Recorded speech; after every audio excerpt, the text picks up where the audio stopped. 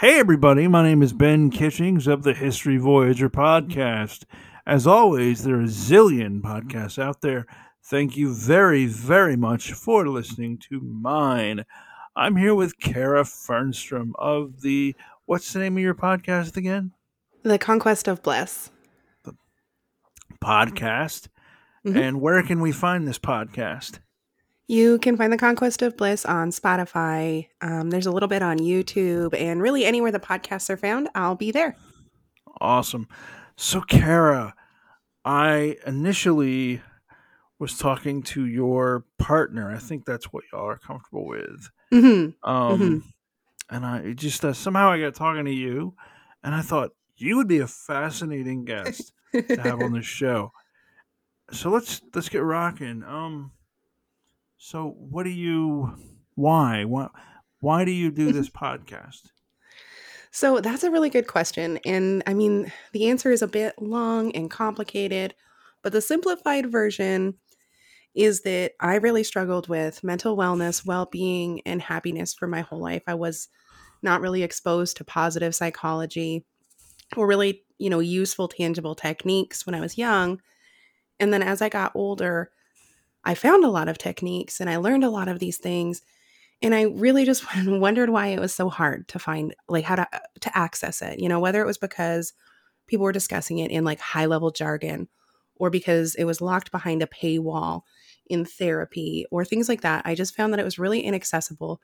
But some of the most important, in my opinion, some of the most important stuff out there for people. Like that's really kind of the major thing that people are looking for is contentment, well-being and all stuff like that.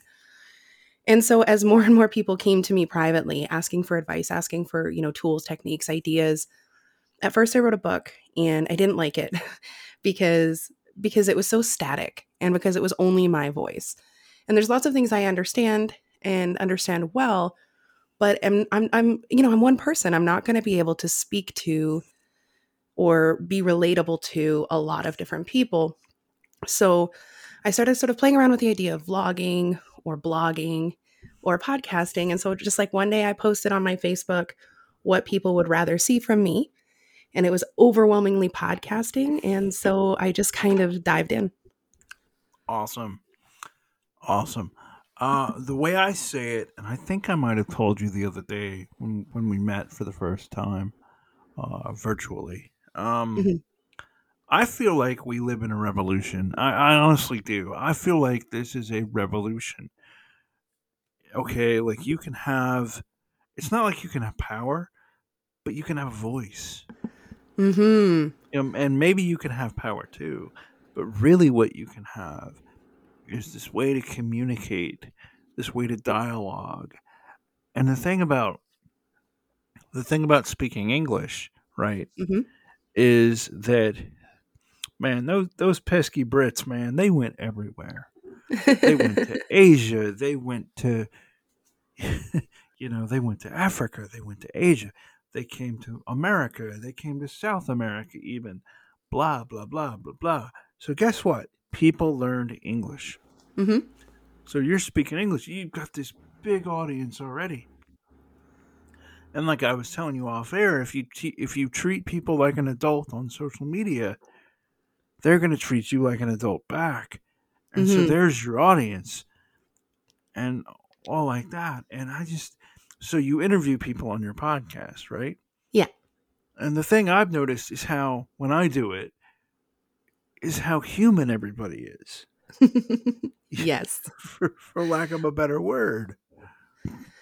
Yeah, I mean, one of the things that I often often find myself saying when I get frustrated or worked up about, the nuances and the intricacies that can complicate things is like I just constantly like, okay, human's gonna human. It's okay. And move forward. Can you give me an example without sharing any names or any Sure. identifiable stories? Absolutely. So a good example is something that I see frequently is just people acting out of pain or selfishness. So when someone is interacting with someone and they just throw their hands up and they're like, you know what, screw it. I don't want anything to do with this. And then the other person is sitting there in a lot of pain. And it can be frustrating from the outside because we don't have all the context, right? So that's one of those times where I would just, I advise someone to sort of take that approach where it's like, you know what, we're all humans. And so that's kind of an example of humans getting human. But then there's also a lot more like big, toxic, difficult situations. Like you look at like, corporate greed is a really good example of a place where I tell myself that in order to let myself move on from it is, you know what, it's the human condition. It's just what people do. Does that make You sense? know what's I guess interesting is people. You can be a powerful person, Hmm. or you can be a non-powerful person, just a normal, or even just somebody powerless. And people oftentimes have a lot of the same experiences. And a lot of the same basic experiences. Like the famous example is Joseph Stalin. His daughter broke her arm. Okay. And this was a man who had killed loads of people, Hmm. right? Yep. I mean, we're talking, he's in the league of the Spanish flu and of Genghis Khan and Kublai Khan. He killed more people than Hitler did, Yeah. okay? For real. But here he is with his little girl with her arm broken. And he was just in tears for weeks. He couldn't get out of bed for weeks. And these hardened revolutionaries, these hardened communist revolutionaries were like, this is amazing. I've never seen this guy like this. And here he is with his little girl with her arm broken. And the other problem is he's deported all the doctors, or he's killed all the doctors. Yeah. So it's like, what? Oh my God, this is so horrible. Blah, blah. I mean, that's the famous example. And there's other examples too, like you can have experiences with dysfunctional people, Hmm. and there's this, like, oh stages of understanding that you go through, of like, oh, okay, example, have you ever Okay. seen the Heath Ledger Joker? Have you ever Maybe. seen? Okay, Yeah, I think so. Heath Ledger played the Joker. Okay. The thing that Heath Ledger got right about that Joker, whether it was Heath Ledger or the writers or the director, I don't know. Yeah. But somebody got this right, where you think somebody, you think this crazy person is sane. And you think that because you think you're sane. So you see your sanity in another person, Hmm. right? Well, yeah, and I mean, one of the things that you said that really stood out to me just now when you were talking about all of this is the desire to, like, it's almost like, we have a tendency to vilify, and we have a tendency to sort of humanize people Hmm. that would otherwise be seen as villains because of, like, exactly what you said. We see ourselves in those people, and we kind of like to view people as us or them. And so if they're us, then we sort of endear ourselves to them, and we look at all their redeeming qualities, quote unquote. And when they're them or other, then we tend to vilify them, and we push away the things that we see that are similar. We try to ignore them. There's a lot of cognitive dissonance. And that's just like a very human behavior, is we want to relate, or we want to feel special. Like those are we're kind of always waffling between those two extremes. Yeah. Yeah, So like exactly. I I just mean, I do find it fascinating. So yeah, that is exactly what I mean when I say humans get human. right. You think about, I mean, I don't know, like um I was watching this documentary, Hmm. and it was an art documentary. Um and they had this picture of, like, this woman whose name I forget, but she's in the Bible. She's famous. But the picture was of her experiencing the bliss of God. And I thought, you know, this is what the Renaissance is about. It's like taking these big concepts and showing them to people.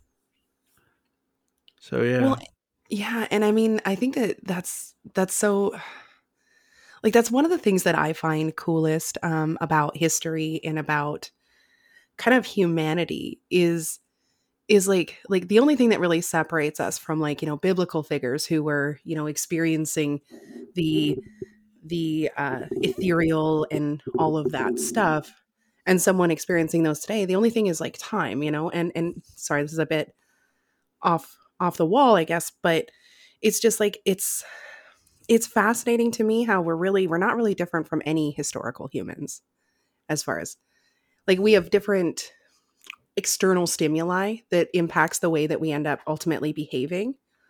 But Mm. like when all things are equal, which does happen sometimes, we're really, really similar. And I just find it so interesting. Can you give me an example? Yeah, absolutely. So for example, like the idea of theft, right? So historically, Mm. theft was considered bad, but people who stole to feed their families or who stole for what were considered honorable purposes, like the Robin Hoods of the world, were, considered to be heroes amongst some people and villains amongst others. And you have this class separation and how theft is viewed among different classes. And that still exists today. Like Mm. most people in lower classes, if you were to say, for example, like I stole something from Walmart because whatever, and that you just give reasons that you can sort of justify, people in lower classes are going to be like, yeah, you know what, that's fair, screw big corporations, all that kind of stuff. And people in the upper echelons of society are going to go, well, that's wrong, right? And it's just like these kinds of ideas. Oh, sorry, I just hit my mic. Mm. These kinds of ideas are are like they're patterns that are consistently throughout history. Another great example is we look at power, right? Like you were talking about Mm. earlier. Mm. So, Mm. people, they say absolute power corrupts, or power corrupts and absolute power corrupts. Absolutely. That has been shown, whether you're talking about people like, the ancient kings of the Bible who would, abuse their powers in pretty much the same way that people abuse their powers today. Now there's laws and stuff that prevent them from doing some things, but it's it's just like it's on repeat because we're all ultimately Mm. humans with the same basic desires, the same Mm. needs, the same fears, all of that stuff. We all fear like social stuff, or not all of us, Yeah. but like as a group, that kind of thing. Does that make sense? What? Yeah, it does. What's interesting to me is like,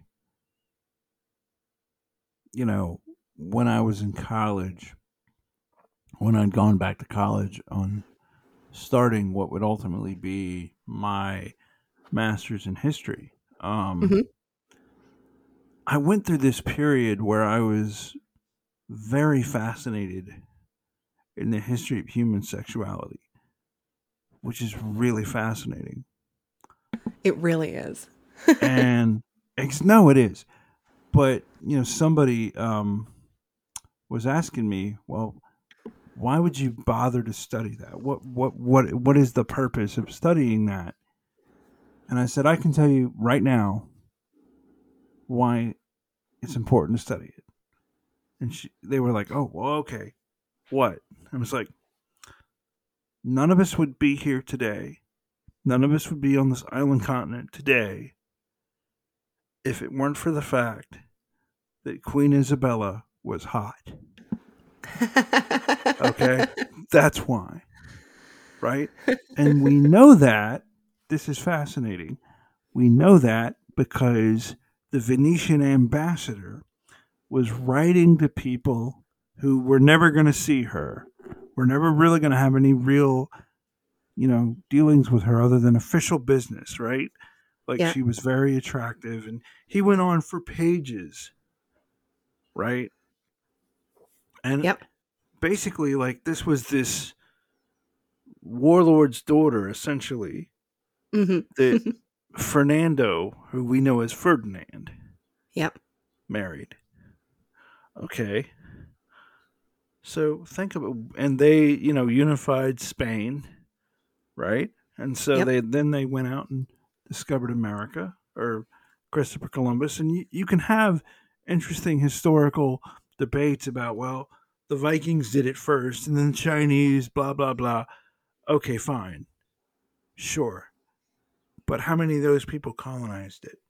Yeah. Who stayed? Exactly.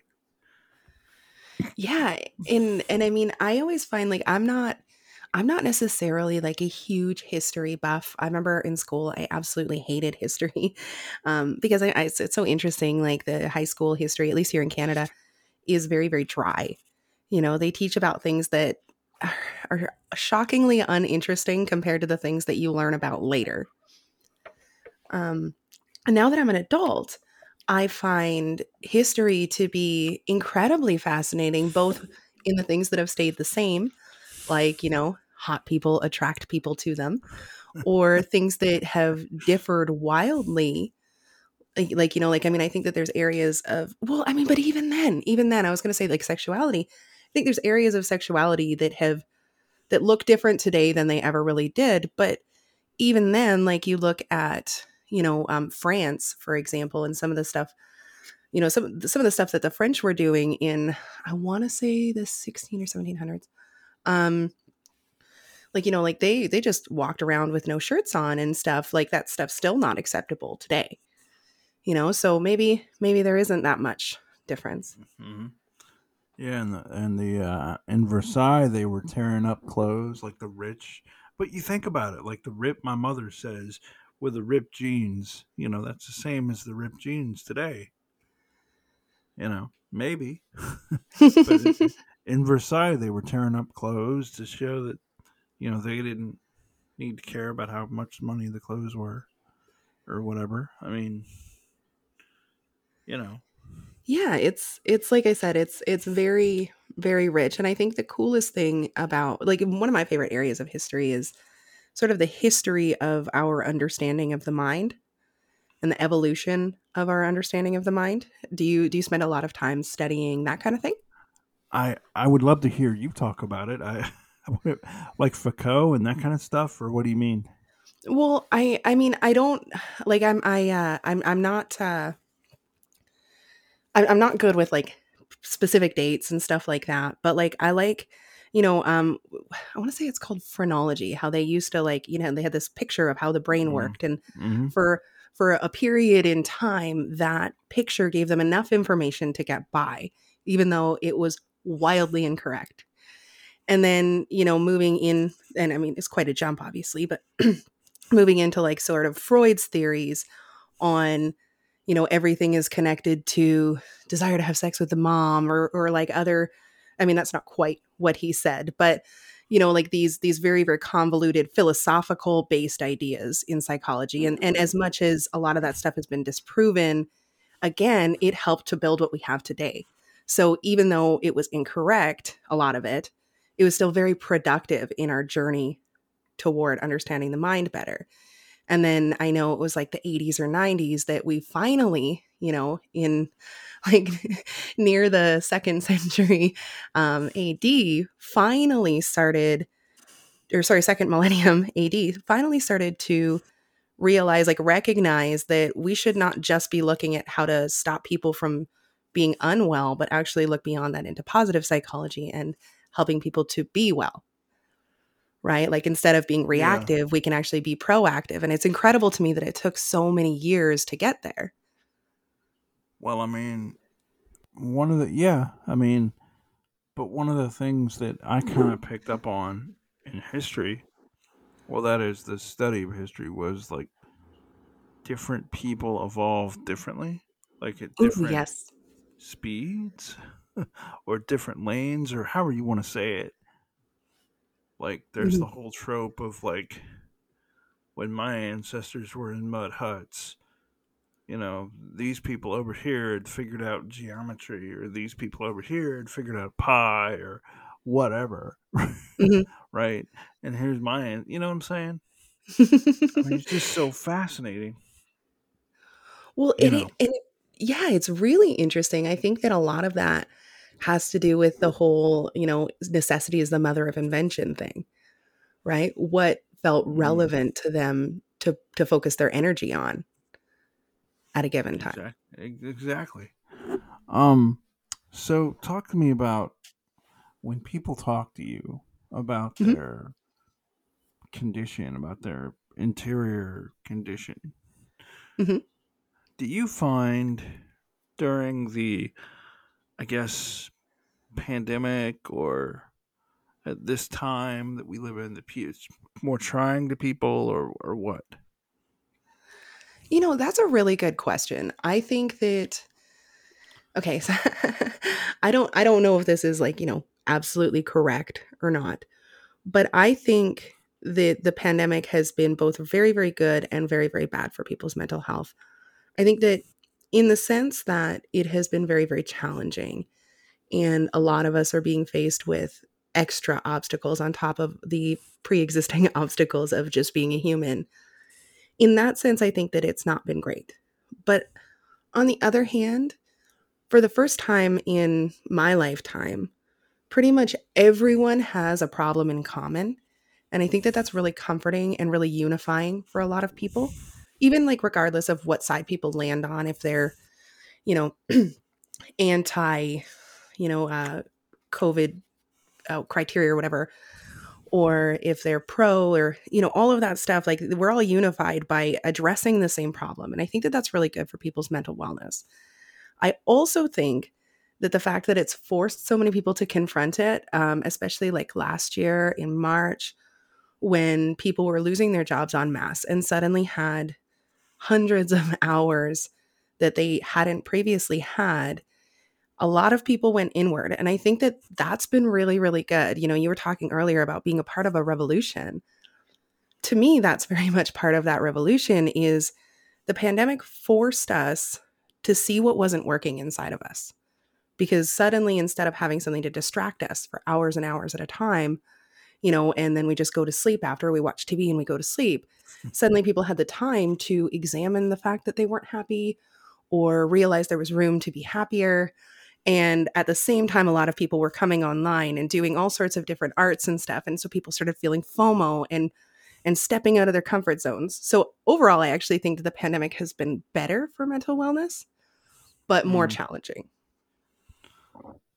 I mean, I heard the statistic about, and this podcast is one of these, but I heard the statistic about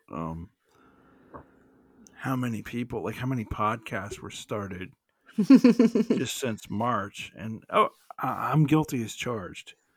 I mean, you know, but I forget the number, but it was a lot. It Yeah, I was a think I think it whole was close to lot. 100,000. I actually started my show 2 weeks before the pandemic restrictions started coming in. Oh God. And so when I started, there was already a pretty flooded market for podcasts in general. Obviously, you can be niche and stuff. But Yeah, within a month when I'd started, that number that I was competing with suddenly quadrupled. that's huge. Um, I looked it up today. There's like 2 million something podcast publishing episodes. Um, Wow. yeah. So, Wow. yeah, That's a huge number. But that's a yeah, like I said, I huge mean, number. Yeah.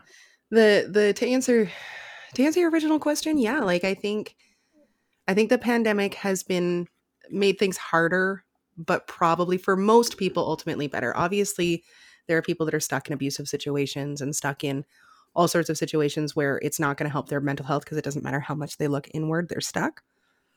But overall, I Yeah. think it's probably a net positive for people's wellness. One of the things that I noticed, and I'm not sure when this happened, like when I noticed it, but I remember, like, I literally remember going to bed one night and thinking, we really are all just people. Was like, I had this conversation with several different people all over the planet.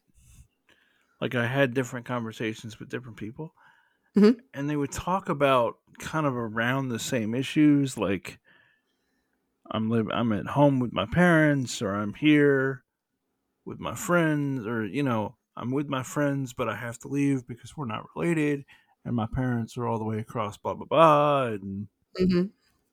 and just like, I mean, like, it was just, there was like this moment where I was like, this whole planet is just experiencing this whole thing basically all at once. I think that's I had that epiphany too, where it was, and it's Mm. probably because we're doing podcasting and we get to talk to people all over the world. Mhm. But I had this similar epiphany where I'm like, holy crap. Like, for the first time, I think, like in my entire life, everybody in the world is experiencing, everybody who's conscious, like I know, whatever, everybody in the world is experiencing some version of the same thing at the same time.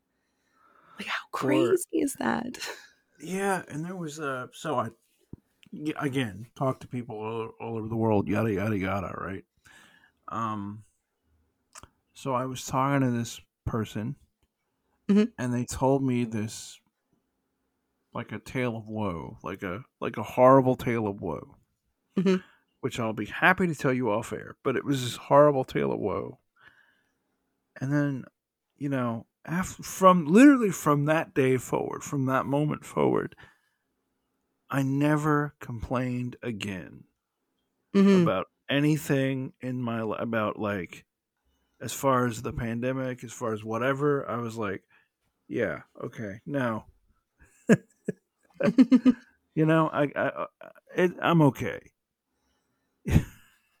Yeah, and if it's all right, I have some thoughts on that whole idea. Is like Oh, go I'm ahead.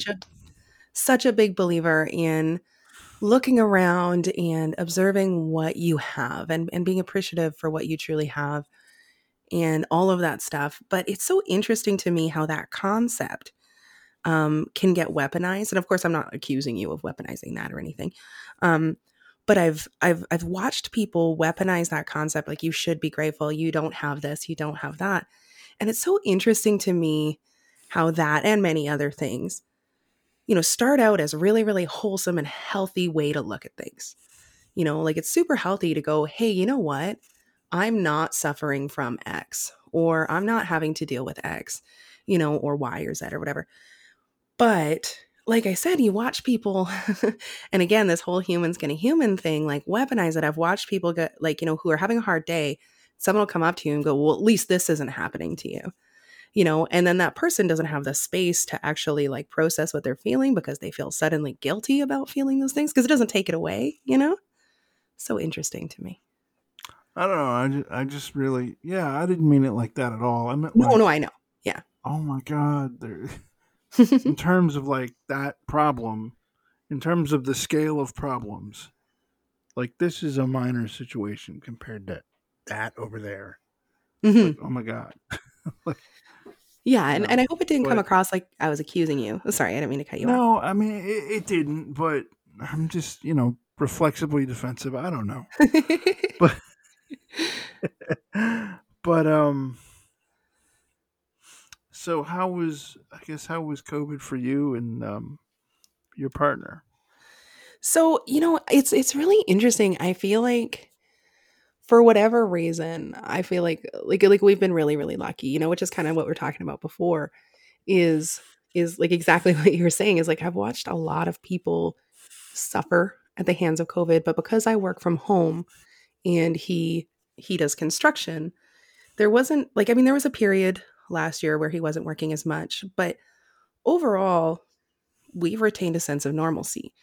And being on Vancouver Island in Canada, we have not had a ton of restrictions. Like we have to wear a mask, and like the movie theaters closed and stuff, the casino closed, but most restaurants didn't close, or when they did, like the government did this thing where restaurants were turned to pickup only.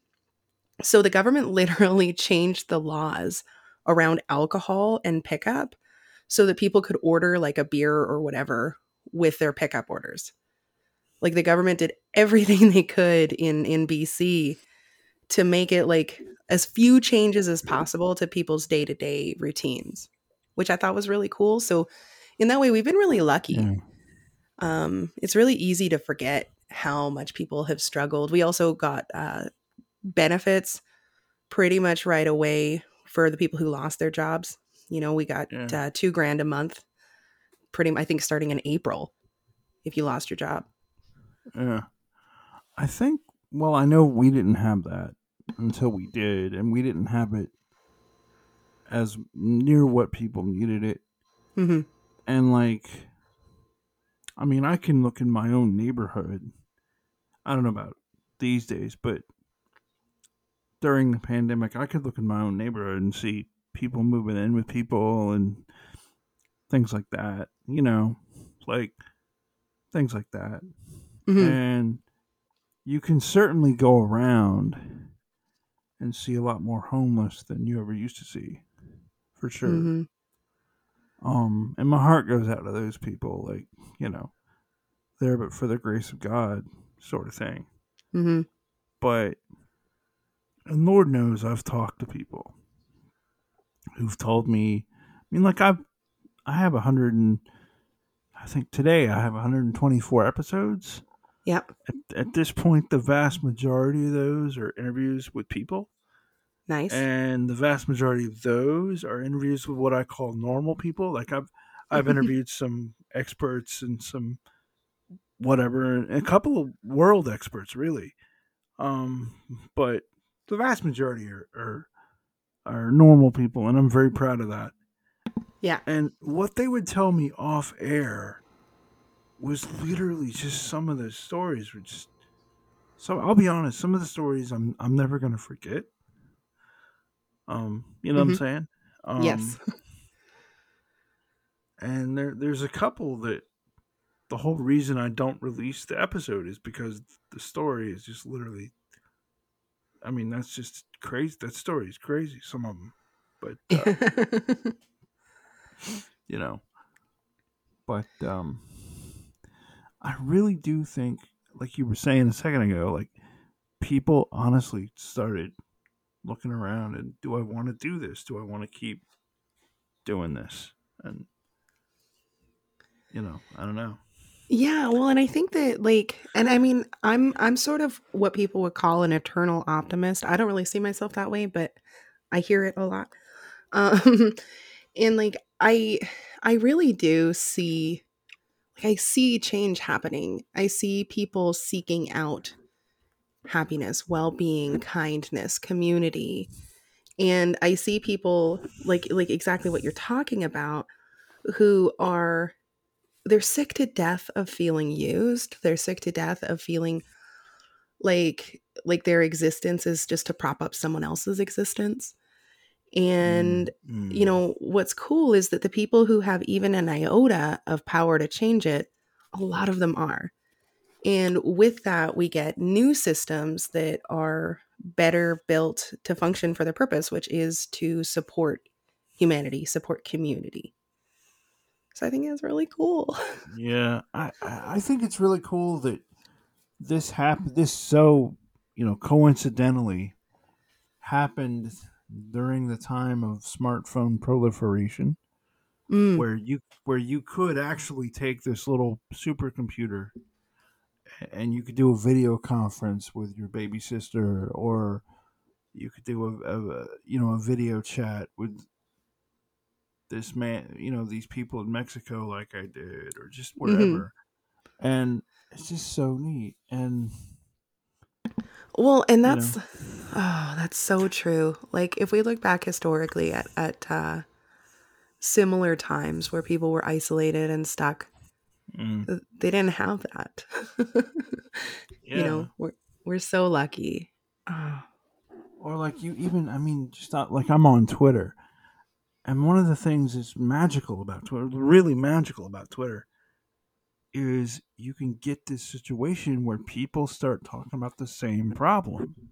Hmm. And you see, like, I'm not alone with this problem. And not only am I not alone, but Jesus, God, there's a lot. How many people are on this thread?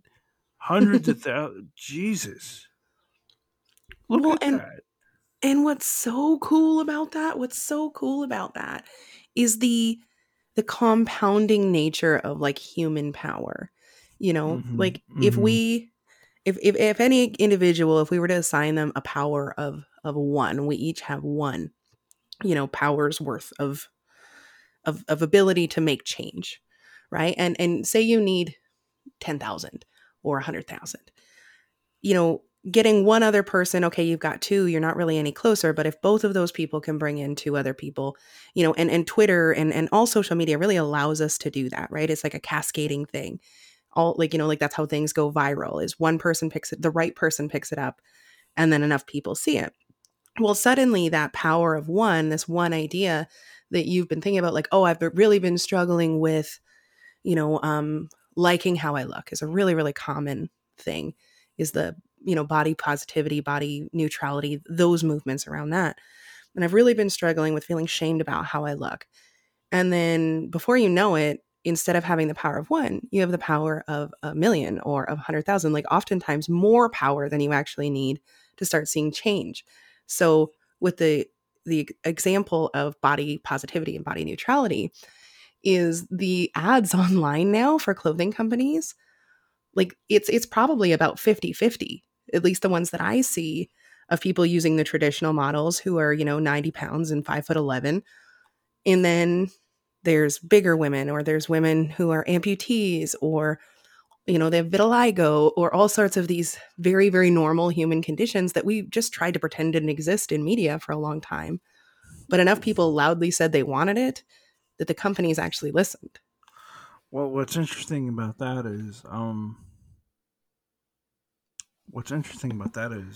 so one of the things that I've talked to people about is how Google now today is essentially an ad company. Hmm. And so what Google will do is Google will tailor your ad experience online Hmm. to your search history, to your Facebook, to your this, to your that.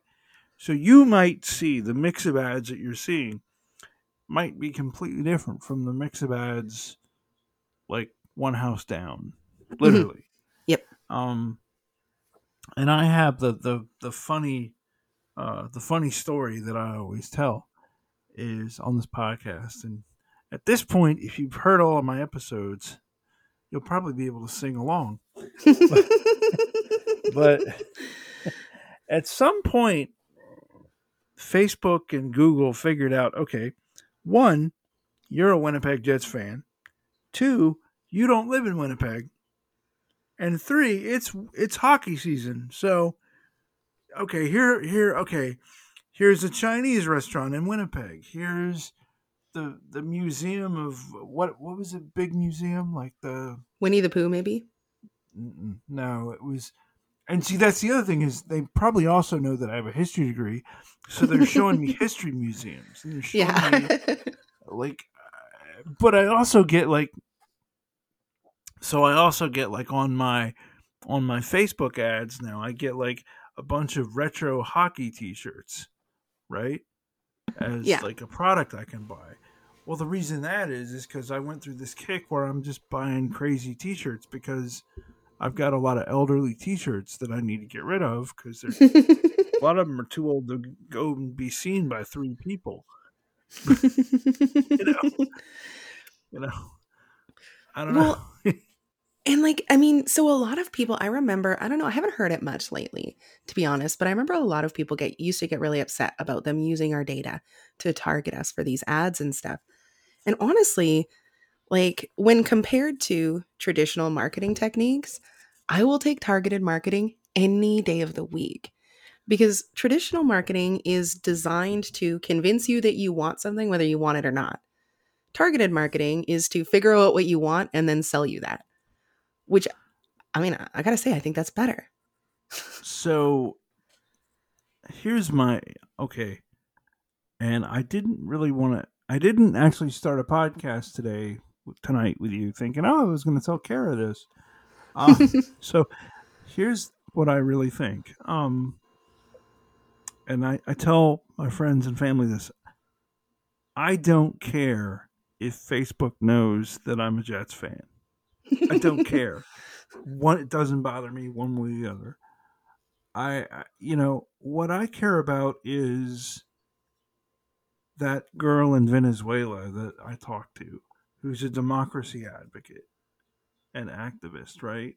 Hmm. I care about her privacy.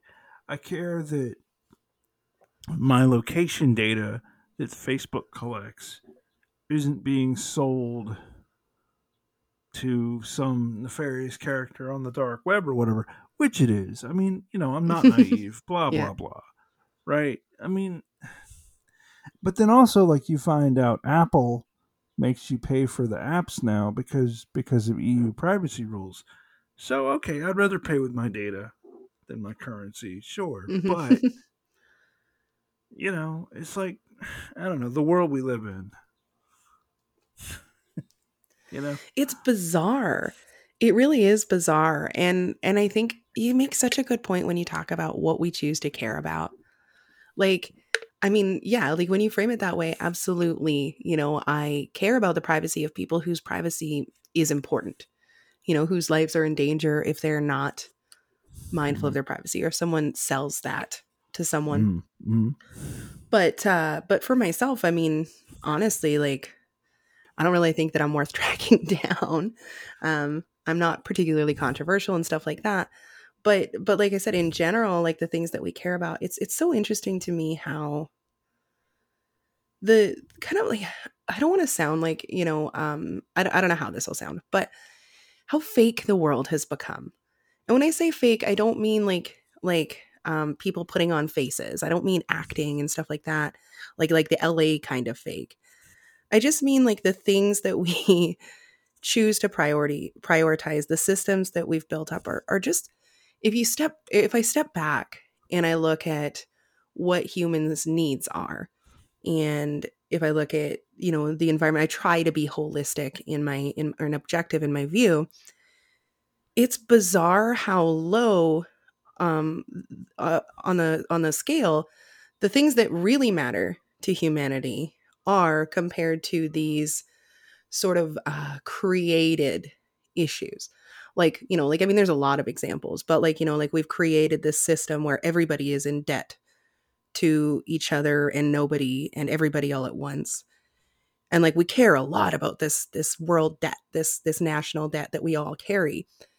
But like at the same time, we're not teaching children about like emotional well-being or about how to feed themselves. Like we have home ec classes are voluntary or whatever it's called, elective, but the class is for things like complicated math that only a few um, industries actually use are considered required. Like it's just interesting to me.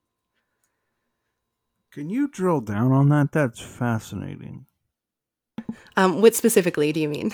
Like which Well, part? like the priorities of everything. Well, Like, I what just else do you see that we don't?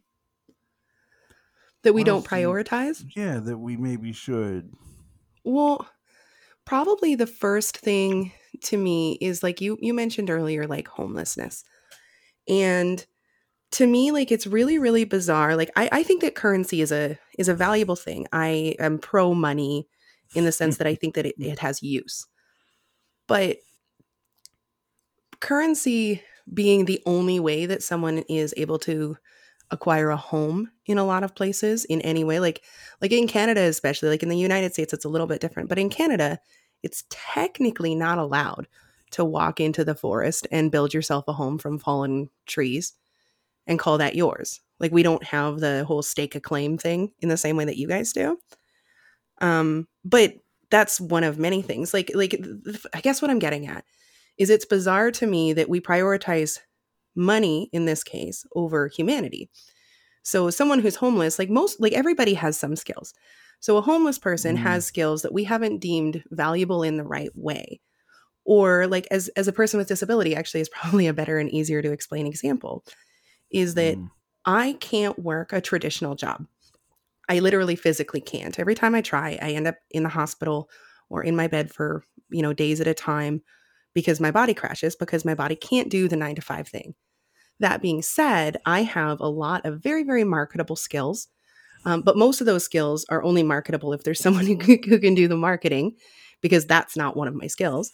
But like, I have a lot of marketable skills and I contribute to society in a lot of ways. It, until I was given a title, and I really actually gave myself the title, podcaster and artist. And because I do graphic design and stuff as well.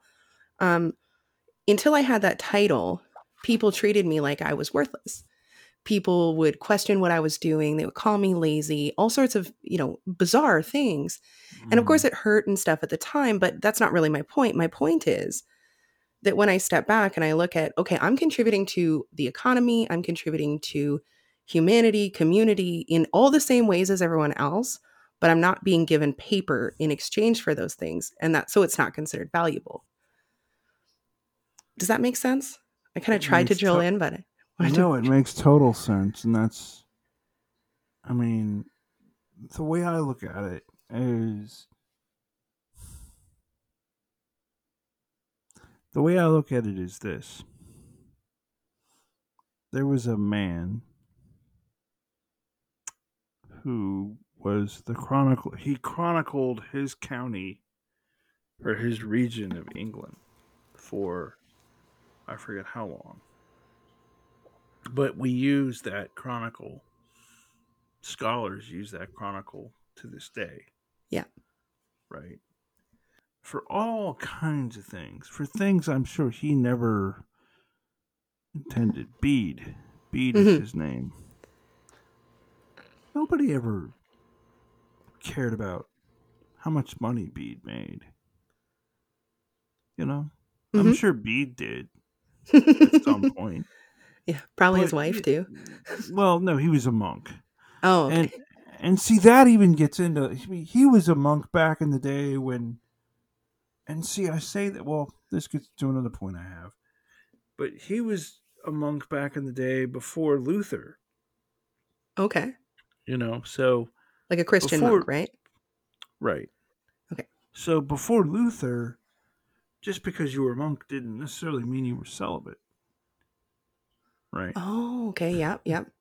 Yeah, yeah. And I mean, there's a fascinating little line of thought that I ran into one day because I was like, who you never hear from in the whole pot, in what they call the positivist school of thought about the printing press. Hmm. The people you never hear from in the historical record are the monks that the printing press put out of work. That's a good point.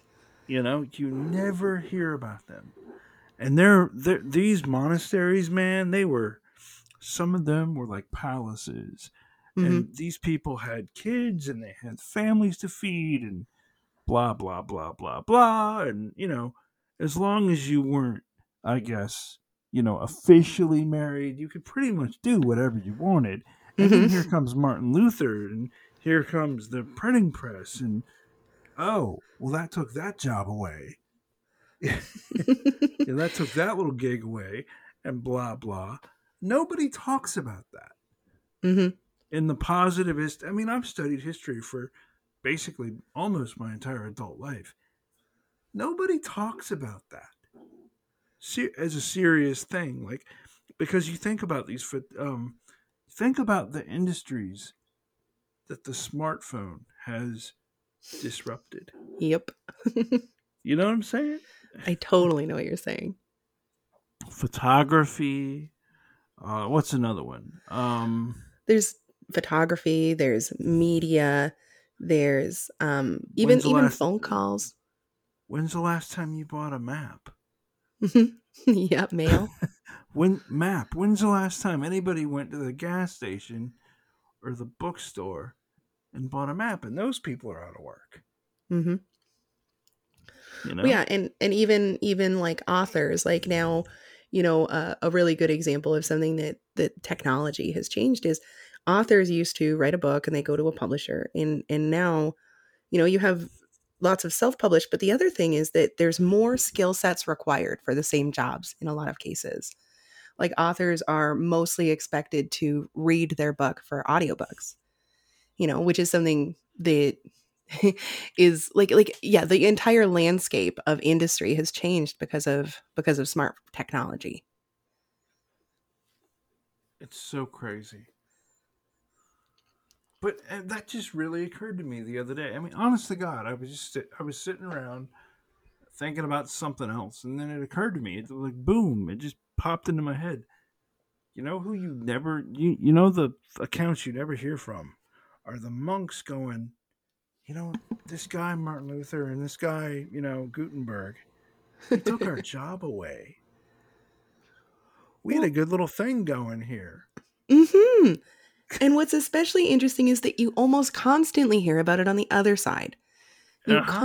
You constantly hear about the industries that were lost, including the printing press, to smart technology. You know, it's interesting because I actually often talk about that when I talk about changes in other industries, and I'm like, well, you know, like that's what happened with the printing industry, and I've never thought about what the printing industry put out of business, but I think every new industry does that. Yeah. Or like, what was there's a guy on YouTube that I watch slash listen to. He does metal covers of like pop stuff and like R&B stuff things. His name is Leo Melchori, I think his name is. I think I said that right. But the thing about it is like he I saw him being interviewed and he said like well the way to get out there as a band is to be on YouTube. He was like if I were a little bit older and I'd done this earlier, right? I'd I'd have that stage presence and those gold records and this. I'm thinking, yeah, right? Hmm. Or Well, and it's kind of a double-edged sword because it's like, you know, like what we do, podcasting. You know, Mhm. being a podcaster, it's like the fact that just anybody can do it really, you know, oversaturates the market. It makes it really difficult to get your name out there, just like the YouTube fellow was talking about. But on the other hand, it's like, you know, for me personally, and I don't know about for you, but broadcasting, traditional broadcasting, almost certainly would have been inaccessible for me without pre established connections, a lot of education that's not really readily available, you know, stuff like that. So it's kind of a double edged sword because it opens it up to everyone, which is great. But at the same time, it overfloods it, kind of like information in the internet. As it grows and more people give feedback, and I see those numbers get higher and higher, and I start to feel, you know, a little bit panicky. So of course, I examine those feelings. And what I've concluded is that I feel like when people see you, it's scary because like when people are paying attention, it's scary because you know you do have a bad day, say, and maybe it's not because they ran out of apple juice, but you give someone a dirty look by accident or any number of things, and it feels like it's a lot more vulnerable because the more people are looking at you, the more likely they are to look for things that are wrong. Like I look at celebrities and the way that celebrities historically in the 90s and early 2000s were like chased around by paparazzi and stuff like that. And I think if I walked into a store and people recognized me by my face or my voice or whatever, and then I acted a fool, like there's almost like a level of responsibility that comes with it that is terrifying. well, what about like I mean, okay, so in the 90s and 2000s, I mean, you didn't have pocket supercomputers, Hmm. right? You didn't, you know, like if okay, and I live somewhere where the movie industry is coming here by the day, Hmm. like and like you can even back in the time, like even back almost 20 years ago now, which is crazy to say.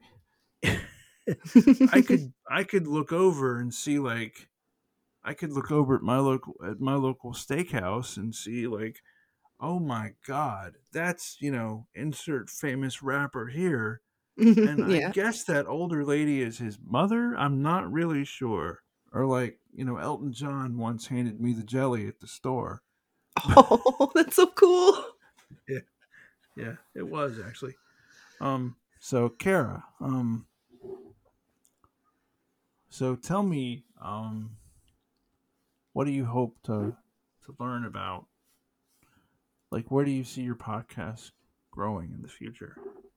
That's a great question. I really, the biggest thing that I hope is that it sparks people to start their own journeys and find these tools and spread these tools further.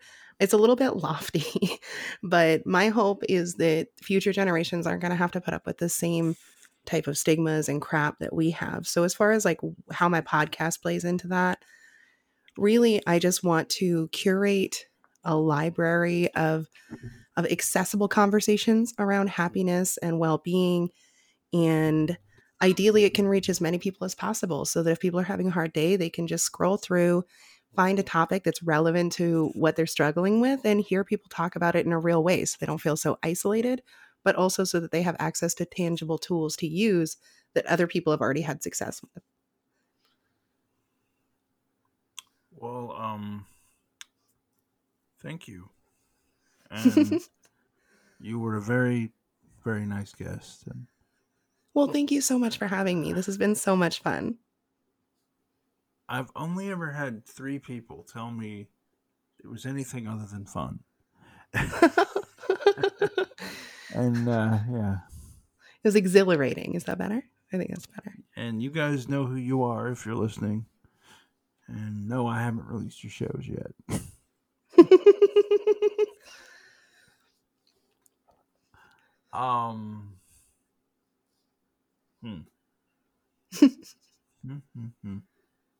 Well, this was a very interesting show, and as always, ladies and germs, I'm having a good day, and I hope you are too. I'll see you guys later. Goodbye. Bye. That was Kara Fernstrom that does the Conquest of Bliss podcast. You know, the thing about doing a podcast that I really like is I like talking to people, and I feel like I'm chronicling this new age. And the way in which I came across Kara in the first place was I was talking to her partner, a man named Matt, who works in construction in Canada. And I was wanting to talk to somebody about the price of construction materials in Canada. And his podcast will come out fairly soon. But I figured, since I was on record as saying that I was going to put this podcast out today, I figured I'd put it out today. And anyway, yeah, so there's going to be lots of really cool guests coming up, and there's lots of podcasts that I've got. I'm kind of behind. I've been pretty busy. It's pretty banana pants over here at History Voyager HQ, but, you know, the intrepid podcaster is on top of things and all like that. So anyway, as always, I'm having a good day, and I hope you are too, people. And really, you need to practice a little self-care because guess what? You came through a major pandemic, and you know, there aren't too many people in this world, in the history of the world, really, that came through a major pandemic and ever in the history of the world. And you people need to go out and celebrate a little bit. All right. So I'll talk to you later. As always, I'm having a good day, and I hope you are too. All right. Bye-bye.